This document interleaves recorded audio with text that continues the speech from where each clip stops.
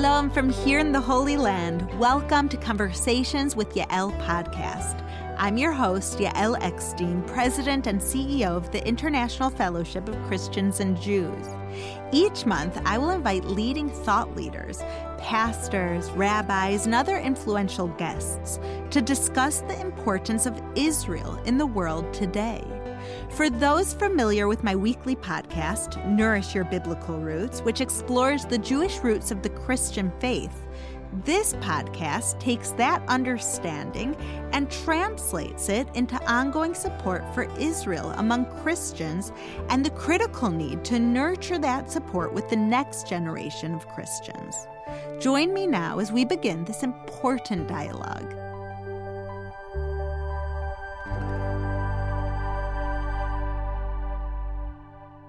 This month, Jews in Israel and around the world will pause in remembrance of one of the worst chapters in human history, the Holocaust, when 6 million Jewish souls, men, women, and children, perished at the hands of the Nazis. Yom HaShoah, Holocaust Memorial Day, is observed on Thursday, April 28th, a week after Passover and a week before Yom HaZikaron, Israel Memorial Day. The day was first instituted by the Knesset in 1951, and it has become a day commemorated by Jewish communities and individuals throughout the world. For years, the mantra of the Holocaust has been never forget. As Jews pledged, we will never let this happen again. Today, as these words have taken on new meaning and urgency, as a shocking number of adults under 40 have never heard the word Holocaust before. Anti-Semitism, which gave rise to the Holocaust, is on the rise throughout the world. More than ever, we need to be vigilant and proactive about educating the next generation, lest history, God forbid, repeat itself. Which is why I am so honored to welcome my guest, my friend, someone I admire dearly to the podcast today, Elisha Wiesel, son of Nobel Peace Prize recipient and Holocaust survivor Elie Wiesel, whose book Night details his experience in the notorious death camps, Auschwitz and Buchenwald, and his struggle to come to terms with what he witnessed there. Elisha is a businessman, having worked 25 years at Goldman Sachs, as well as an activist, entrepreneur, and philanthropist. Elisha, welcome to my podcast. Yael, it's so great to be with you. Thank you. I've been following your work and your brilliant wisdom that you really inspire so many, just as your father did. And you continue in his spirit, but with your own unique niche to it. And so I know it's been a process getting there, and every stage in life is different. So let's start from the beginning, Elisha. Growing up, when would you first say that you became aware of your father's place in history? It's a great question, but first of all, before I answer that, I just have to observe I'm not the only one with a tremendous legacy to follow. And of course, I follow you and your family with incredible respect for the incredible alliances that you've been building here in the States and around the world to support Israel and all that Israel represents. So I have to say that the fellowship you've created, really, my family and I have an intense respect for. So I wanted to recognize that. Thank you so much, Elisha. Thank you.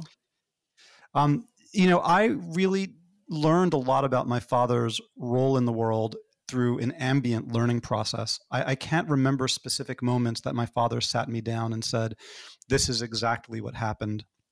I sort of absorbed a lot of it because my friends would be going on trips to Palm Beach or the Hamptons for their vacations, and we'd be going to visit Polish death camps. And this was at a very young age for me. Wow. And I realized that I was not in the usual family, that I was in a family that had experienced a great tragedy. And slowly, over many years, the pieces of the puzzle came together for me. That's amazing. I know as a child, I read the book Night at school. Did you ever have experiences at school that you realized that you had to study or read your father's book and your own family history? It started really more as a question than an answer. I remember being on the playground at age 7 or 8 and talking with all the other kids about, well, what does your dad do? What does your dad do? And, one kid would be like, my father used to be an Air Force pilot, in the Israeli Air Force, and now he flies planes for El Al. And then the other guy would say, oh, well, my father is a pharmacist. He makes people feel better. And I would say, gosh, I know my father went through something horrible. I just don't know much more than that. So it really wasn't until much later that the pieces came together for me. But they did not read night at the yeshiva where I went to school. And I don't know if it's they skipped it for a year because my father asked them to, so as to not torture me with it, or whether they just didn't have a practice at that time. So I never had to read it for school. I did obviously read it on my own as a teenager, but it wouldn't surprise me if my dad had made that ask, because I will say that he was incredibly respectful and protective of me. I think he realized what a burden it was to be the son of survivors, and to be the only son of an only son that had survived, and just the tremendous pressure that could create. So he actually would often go out of his way to shield me from that when he could. I have so many thoughts on that, and so much that I relate to in everything that you said. I feel like in so many ways you described my childhood. I remember when I was younger, as the teacher asked, what do your parents do for a living? I would basically hide under my desk because I didn't know. My father helps people. He saves people. There are people who are hungry and he goes and brings them food. But it's so much easier to say, my father's a lawyer, my father's a teacher, my Yep. father's a policeman. So yeah, it's oftentimes that really kind of impactful new work, the bridge building, the trailblazing work that is hard to define for a child in one word of what does your father do, and also how your father protected you. I love that, because that was, I think, out of all of the lessons that my father taught me, that's one that maybe I recognize and appreciate the most. That when he came into the house, he left all of his struggles and burdens and controversy behind and came into the house simply as Abba, as father. And he didn't want us to carry that pain and hardship and all the different difficulties of starting something new, educating the world on a new way. In your case, describing in detail what he went through. So it's beautiful that your father, just like my father, wanted you just to be Elisha, his beautiful child, and not to carry that heavy weight of being the son of Elie Wiesel. I have two responses to that. The first is my younger child, who is 13, just had to read night in their school. And I got to see it all play out in front of me. Like, what pressure? What if they got something like a B on their essay on night? How traumatizing would that be? Imagine being the grandchild of Elie Wiesel and not getting an A when it came time to write the essay on night. So I felt a lot of empathy for that, and I got to see it for the next generation. Yeah. The other thing I want to comment on, though, is, my father, this protecting me, it also was a question of emphasis. And I think what he wanted me to take away from my heritage, I think my father did not want me to just think of myself as a Holocaust descendant. I think he wanted me to think of myself as a Jew, as a proud Jew with a connection to what that meant. And it wasn't just that we'd been attacked. Well, we stood for something. And what was that? And that was many things. That was a joyful Shabbat dinner table where the family came together and put away the concerns of the world for a moment and just focused on that family time and that connection to God and that connection to history and where we came from and what those values were. So I think of those lessons from my father as he didn't just shield me, but he also wanted me to understand what it meant to grow up as a joyful Jew, a practicing Jew, one who was literate with our customs and our faith and a connection to our people, and what that meant beyond it. So it wasn't just a protecting, it was also an opening of a door. I love that. There's one thing to be against something, and there's something else to be for something. And it sounds like your father was teaching you, yes, you have to despise evil, you have to know about evil, but that's not your identity. Your identity is you have to bring light, you have to bring faith, you have to be a proud Jewish person, you have to stand on these values of our ancestors, and simply standing against the evils of anti-Semitism and the Holocaust isn't how he wanted you to define yourself, which is basically it wasn't how he wanted his legacy to be defined. He wanted his legacy, because you are his legacy, to be defined as a proud Jew, a beautiful person of faith who stands on the side of life and light and not only against darkness. I think that's right. And, when I had conversations with my father on how did he want to be remembered, he was very clear. He said, I want to be remembered as a good Jew. Period. Wow. That's all he said. And you can unpack so much in that, because for my father, that meant to be identified with his faith and his people. But it also meant for him to take that as a platform and to do great things in the world with it, to do things that show Jewish values and how we interact with the non-Jewish world, and how we can act as a light, and how we can go out and help people because it's the right thing to do. All of that, I think, was wrapped up in his phrase, to be a good Jew. That's beautiful.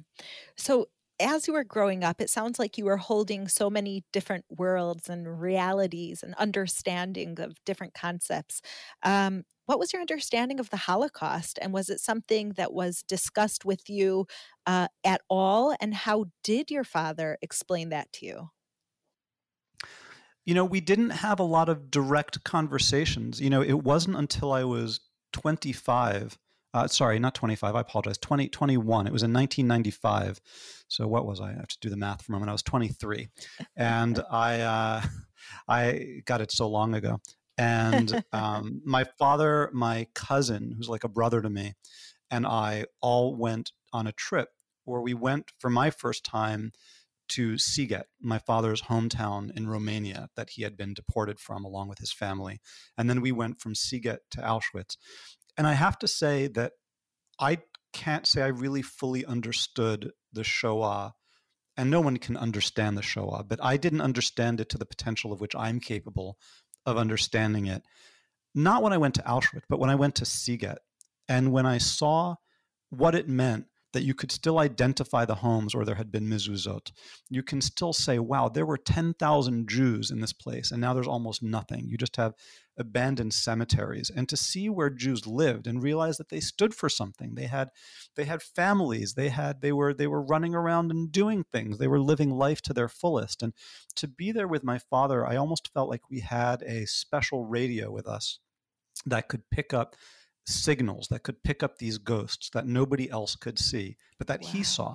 We would turn a corner and he would, hear something or feel something or see something that none of the rest of us could experience. And it was hitting him powerfully over and over and over. And for the first time, I really saw my father vulnerable, and I saw him a little bit as someone who had once been a child that had experienced these things. And that trip really forever changed my personal ability to comprehend the Shoah. That's amazing. That is an amazing experience to see.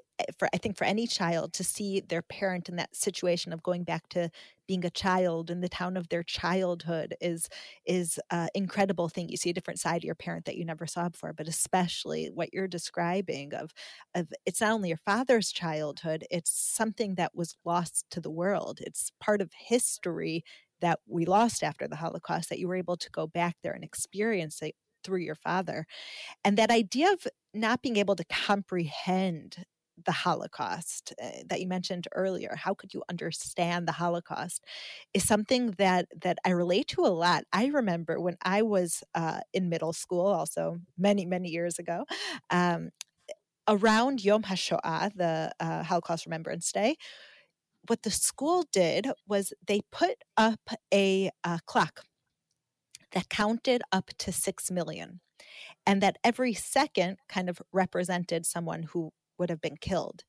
And it took over 2 months to count every second from 0 to 6 million.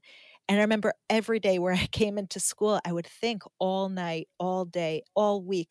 And it was the first time, and something that stuck with me, that a little bit I was able to comprehend the enormity of this number, 6 million, that's so hard to digest.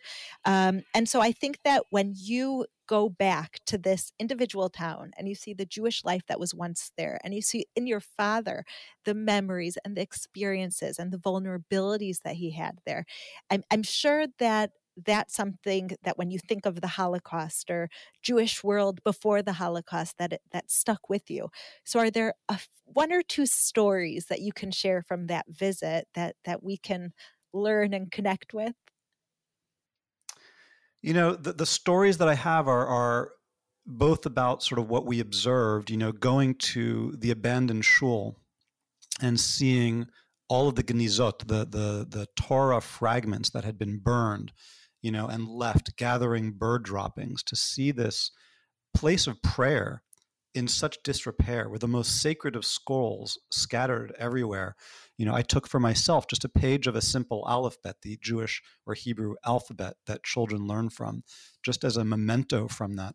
These were all sacred pages and sacred places, and you have a sense of there was a lively community here who came and prayed and sang and rejoiced and feared and raised their kids, and to just see it reduced to what it had been reduced to, and it was very profound for me to see that. But the thing that I remember really most from that trip was all the different conversations I had, with my father in that very special place, where I remember, for example, that when we arrived, there was one old Jewish woman who must have been in her 90s at the time, who came out and recognized my father.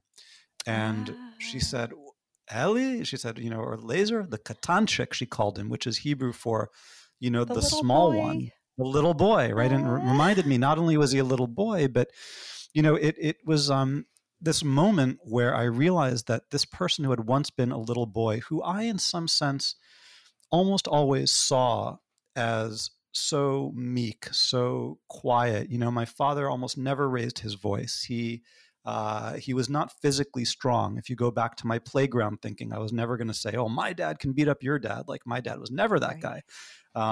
He was sort of the opposite of that. And then for the first time, I realized, that one can be a Katanchik in stature and still be an incredibly strong person on the world stage, and in terms of one's moral values and how one carries themselves. And I remember really having that realization on the trip. And, the trip came at a time I had not been the best of sons in some sense. I was a very rebellious teenager. I had decided to be done with Judaism. I didn't want to follow my faith. I didn't want to be put into a box and told how I had to behave. And I was resentful of all of that pressure that my father had I can tried to relate to shield me all of from. that. Yeah. So I was, when I graduated high school and went to college, I was like a punk rocker with a mohawk, playing in a band, playing electric guitar, and really I was going down hitchhiking around America, going to festivals, so I think we were on the same path. I found a kindred spirit, and that trip for me, my father told me a story that I hadn't heard before. We were sitting and processing the events of the day, and he told me a story actually about the Lubavitcher Rebbe, who, for those who don't know, he was I think the fifth Rebbe who running the Chabad movement, the Lubavitch Hasidic movement, which is one of the largest and most significant Hasidic movements in the world. And he had gone to the Rebbe for a bracha, for a blessing. And the Rebbe had said, "How's your son?" And my father said, "We're not getting along so great all the time. He's in a very different place." And the Rebbe gave him the following blessing, which I learned about during that trip. He said to my father, "My blessing to you is that one day you will be proud of your son will be proud of you, and in that moment you will both be proud of me," which was a really beautiful story to have heard. And that trip in many ways really was the beginning of a trip back to Judaism and my heritage and what it meant to be a part of this family. Identity. It's what everyone's looking for, something that you feel like you could identify with and belong to. And it goes back to what you said in the beginning, not just by rejecting something, but by actively embracing it. That it's not just that I'm not this, I'm not this, I'm not that, but to look at where you came from and say, this is what I am. This is where I belong. It's a beautiful, beautiful thing. And sometimes maybe you need to get a little distance before you can see that more clearly, right? It's something I think about a lot when I'm trying to be patient with my own kids and their own journey of who they're going to end up becoming. It's the blessing to choose, that if you never questioned, then you never really choose. If you never left, you can never come back at your own will and own it as your own. So it's a scary path. It's a dangerous path. But when it works, you get people like Elisha Wiesel. I've been reading a lot about how today we don't only hear about Holocaust deniers, but we hear even more so about the younger generation that just don't know anything about the Holocaust. And so I think it represents a lot of failures on the world part. But as far as that actual reality, that piece of data that many young people today don't even know about the Holocaust, how do you respond to that? And how do you think your father would have reacted? I'm sure, I know he was disappointed. I think some of the statistics about how few Americans know what Auschwitz is Yeah. were already available while he Mhm. was still with us. And it was, I think, surprising to him. It was something obviously that we need to fix as a country. Yeah. There's really no great answers for it. I mean, there are some fantastic groups that do great work, Facing History and others, and getting these curricula together and making them available for teachers. But we just have to do more of it. I'm not sure that there's any particularly great answer. And of course, we're running out of time in terms of talking to survivors who are still with us. So that's a piece that's not with us for much longer. It's a really good point. I remember when I was a child in Skokie, growing up here in America, I would always be surrounded by Holocaust survivors because my grandfather, along with at least one grandparent of every single one of my friends, was a Holocaust survivor. Our bedtime stories were about how her grandparents survived or about their family that perished or all different aspects of their experience. Every person wanted to speak about a different side or to not speak about it at all, which in and of itself is speaking very loudly. When you know your grandparent went through horror like that and never speaks about it, that alone gives you a certain message. Um, but when I was being raised, I remember sitting on my friend's grandparents' lap or being at the Shabbat table with them, and it was a normal thing that almost every grandparent had a number on their arm. It was just a reality. And you'd ask a little bit about their story. Were they the only survivor? Did their siblings survive? Did their parents survive? I remember as a child, um, it was fascinating to me because I realized that it represented a whole nother world and I couldn't fathom a reality like that. But today, so many Holocaust survivors are dying. No longer is it that the grandparents are Holocaust survivors, but if the children are lucky enough, their great grandparents are alive to tell them this story. What do you think the younger generation needs to know about the Holocaust when we're talking about there needs to be a huge transformation in how we educate the next generation on the Holocaust? For our generation, Elisha, it was the stories of our parents and grandparents. It's no longer those personal stories. So, what would you say is the main message that we could give over to the next generation so that the values that have come from remembering the Holocaust are kept alive? Sure. Look, I think there's a few pieces to it. First of all, there's no substitute for primary texts. And, my father left me instructions around his legacy, his literary legacy, and made it very clear that he did not want any movie adaptations of Night. Oh, wow. He never wanted somebody to turn it into a play. He felt that when he was writing and someone was reading, he had a direct connection to his reader that transcended time. And that's why he was very, very passionate. He wanted his primary text to remain unadulterated, uninterpreted. So I think the power of primary text to continue moving people is profound, and we don't need to tell people what to think. I think if someone makes it cover to cover through Night, they'll have talked to my father directly. Who are we to now tell them how to interpret that or what to make of it? If it moved them, and hopefully in a deep way. I have a different question or concern that I impose on this, which is, first of all, there's this question of making sure that people are still reading Night and learning the basics about the Holocaust. But somehow we have a generation of high schoolers who did this, continued on to college, and have seemingly concluded in a way that is occupying the dialogue on the college campus that even though you've read Night and you may sympathize with the dead Jews, that now one is in a position to endlessly criticize the one state that's a Jewish state on this planet where over 6 million Jews are living, not dead. 6 million Jews are living, Yeah. surrounded by what has historically been, a sea of enemies trying to wipe them out. And this is a country that can do no right in unfortunately, in the eyes of many, Holocaust educated young people on college campuses. And I think that one of the more distinctive things about my father's legacy that at times I'm worried about, because there are so many people who want to remember my father as a global figure who spoke up for human rights, which he did. He spoke up whether it was Sudan or whether it was the Soviet Union or whether it was Darfur. My father had a voice and used it for the entire world. But as we Yes. said earlier, he thought of himself as a good Jew. And to him, that meant being part of his people. So he would speak up on behalf of Israel. And somehow that link, that if you really care for the Jewish people and you care for their future, not just remembering their past, that implies that at least if you're not going to be an explicit supporter of Israel, at least be very, very cautious when you demonize it, Yeah. or ascribe to it all sorts of things that sound like they're coming out of the conspiracy of the elders of Zion, or the anti-Semitic protocols of 100 years ago. So I want to put that very squarely in terms of the educational things I'm most worried about.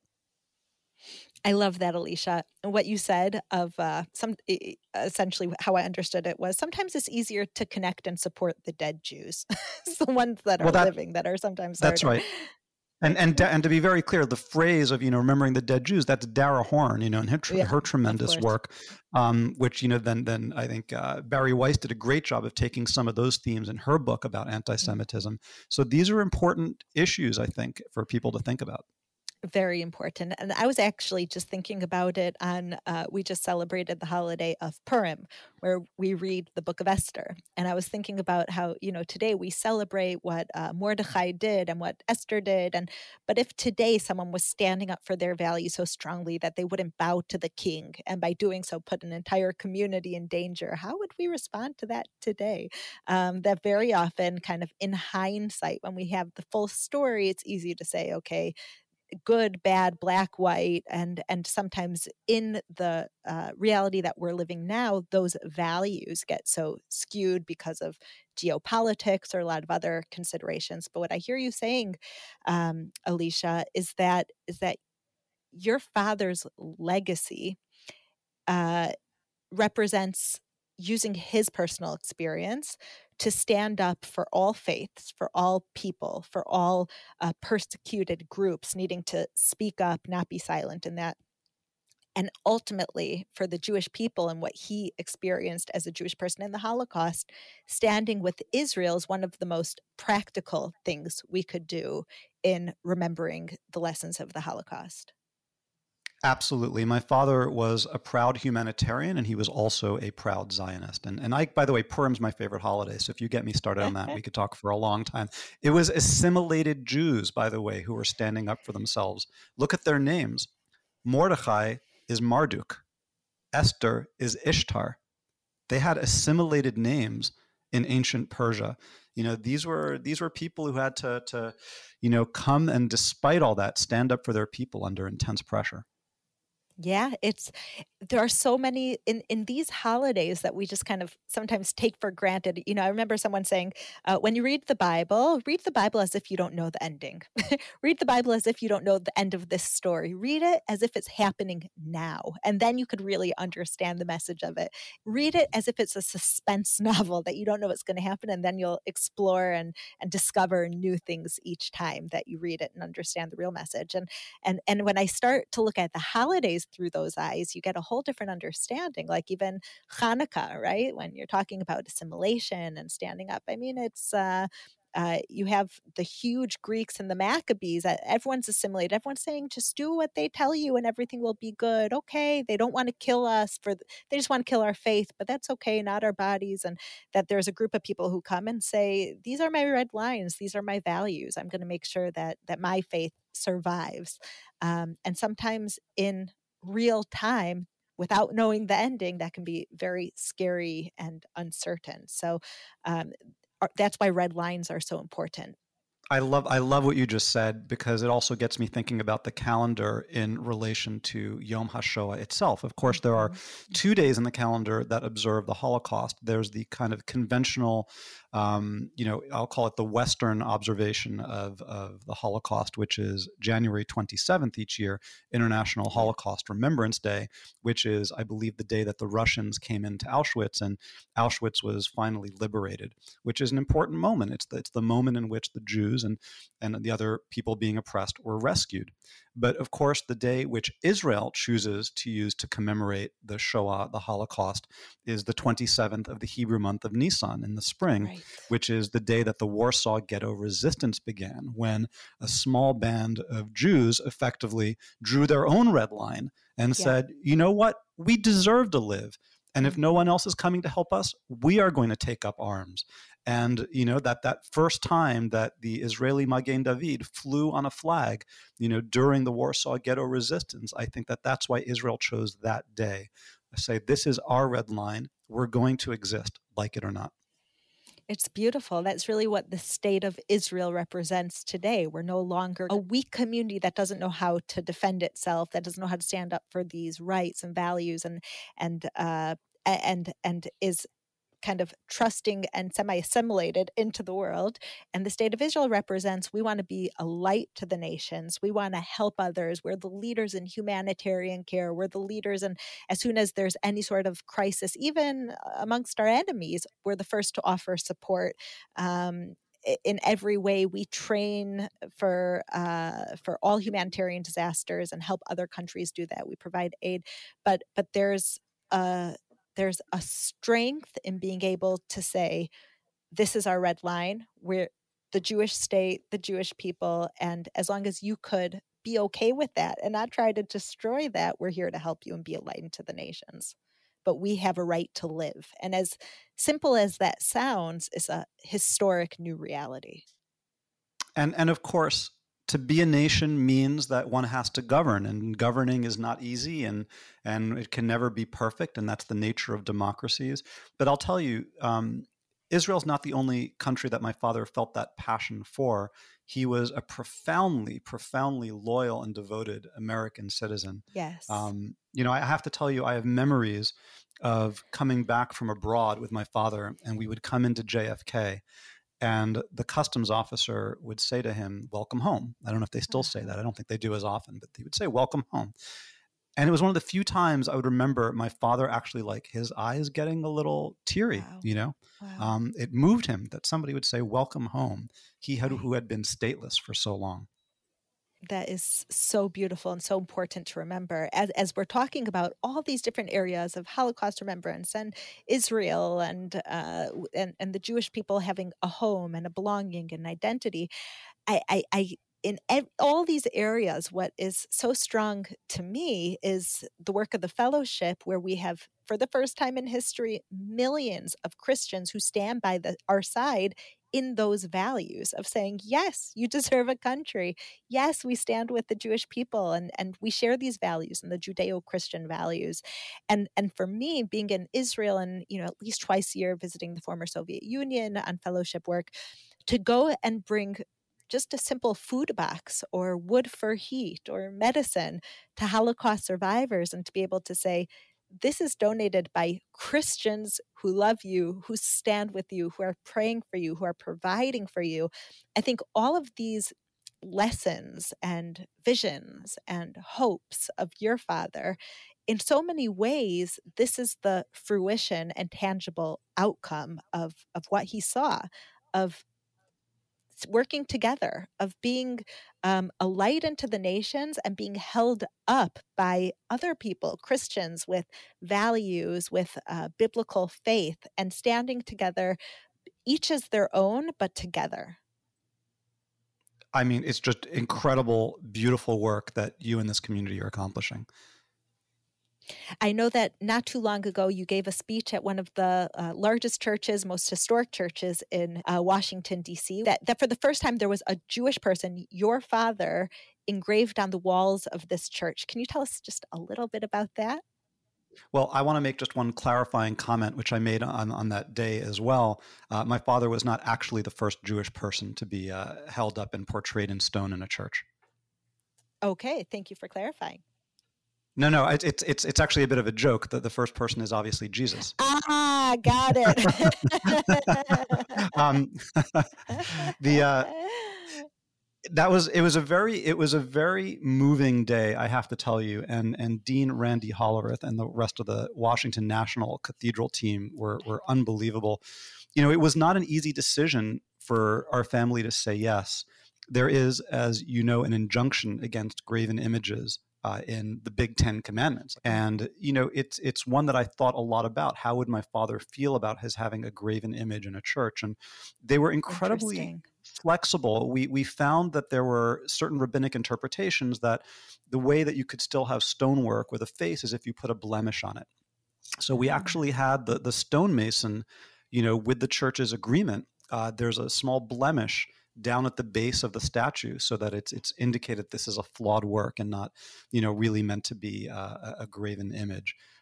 They were incredibly flexible about that. And look, they were very patient with me. I came with a very specific message to the cathedral. I had a big concern that my father would be remembered purely for his global work. And I gave a very Zionist speech in that moment. And I don't know that it's what they expected, but I would say that they tolerated it and heard what I had to say. That's beautiful. That's beautiful. We're definitely in a time with all the darkness in the world, and you can look around and say we are still in the dead of night with the rise in anti-Semitism and so much Holocaust denial, and you just see all of these negative things against the Jewish community rearing its familiar but ugly head again. And for me, what I see every day is the light within that for the first time, though, you also have millions of people, mostly Christians around the world, from Korea to Brazil to, of course, all across America, who are saying, we stand with Israel and the Jewish people, and we recognize the most basic, the right to exist. But even more than that, we're going to love you and stand with you in your pursuit, of course, for Israel. And as I see, for the humanitarian aid and bringing Jewish people home from the former Soviet Union, which for me I realized I was in one way born into this situation, but dare I take it as a given for even 1 second, because never in the history of the Jewish people, of course, you have the righteous of the Gentiles, the righteous of the nations, who during the Holocaust hid and saved so many Jewish lives. But now we have millions of those, not even during our time of crisis, but in normal times, who are standing with us, strong, bold, loud, fearless, to say, as a Christian, I stand with Israel and the Jewish people. That for me is just historic. Yeah, it's absolutely amazing, and it makes me think, boy, and now what if we could get all the Jews to agree on that too? May it come soon. May it come soon. So, Elisha, I appreciate all of your time, all of your wisdom, and I could speak to you for hours. I have so much more that I want to hear from you. But let's end with this question here.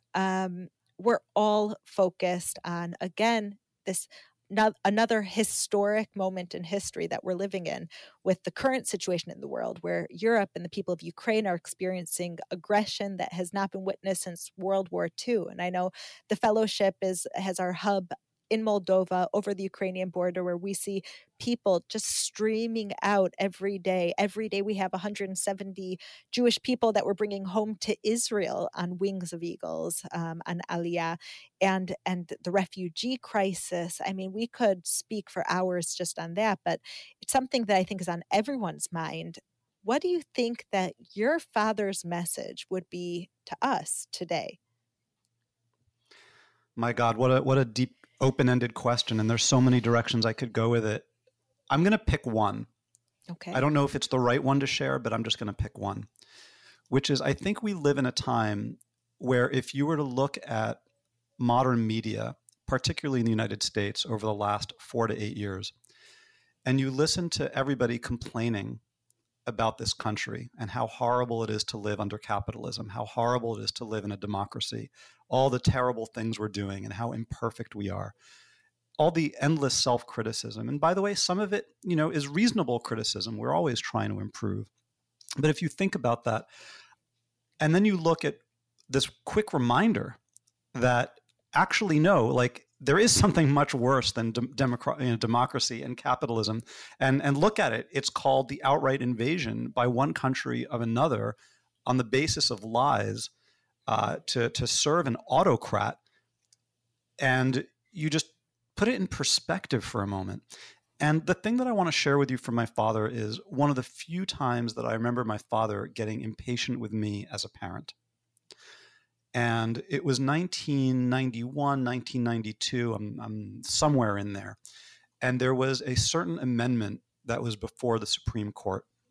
And I think it was in the first George Bush administration, the father. And the amendment was that it should be illegal to burn the flag. That was the amendment. Mm-hmm. And I remember I had just come home from freshman year in college, and I was sitting at the Thanksgiving dinner table with my father, and I was going on saying, it's the ability to burn the flag shows why we are a great nation, and that it's totally should be protected free speech. And my father got very silent, and he got a dark look on his face. And he said to me in probably the sternest voice he'd ever used, he said, if you knew what that flag meant to those of us who saw it coming in Buchenwald. Wow. If you knew what it meant when I think about the veterans, when I think about the people who died, that I should be liberated, you should know that America represents something great. Mm. And if you knew what I knew or could feel what I felt, you would never say those words again. And I give that to you as a small thought, a small offering on how to contextualize and have some perspective on just how lucky we are. Yeah. Yes. Yeah. It is an important thought that I think needs nothing to follow that up. If we could all just internalize that message, we would be in a much better place as a nation, as a country, as a people. So thank you so much, Elisha. I know a lot of our listeners are going to want more of your wisdom and follow what you're working on. How can they find you? You can find me on Facebook. I have a very small following on Twitter. I really just I'm trying to moderate my use of that platform, yet still learn more about it. But if you Google me, you'll find things that I'm writing. I'm often putting out op-eds. Outstanding. So everyone go and Google Elisha Wiesel and follow how he's continuing his father's beautiful, important, relevant message and bringing it to this generation that needs it so bad. Thank you so much, Elisha. Thank you for joining me. I learned a lot, and I know everyone listening is inspired, encouraged, and has the tools to carry out this very huge mission that your father has entrusted on all of us. And that your father has entrusted on you. I am a profound admirer of IFCJ and your community, and thank you for all that you do. Thank you so much. Thank you for listening to the Conversations with Yael podcast. If you like what you have heard, please check out my weekly podcast, Nourish Your Biblical Roots, that explores the Jewish roots of the Christian faith with inspirational and ancient teachings. You can also visit me at mybiblicalroots.org for more of my teachings, videos, blogs, and books. Follow me on Instagram at Yael_Eckstein or on Facebook at Yael Eckstein. Shalom and see you next month.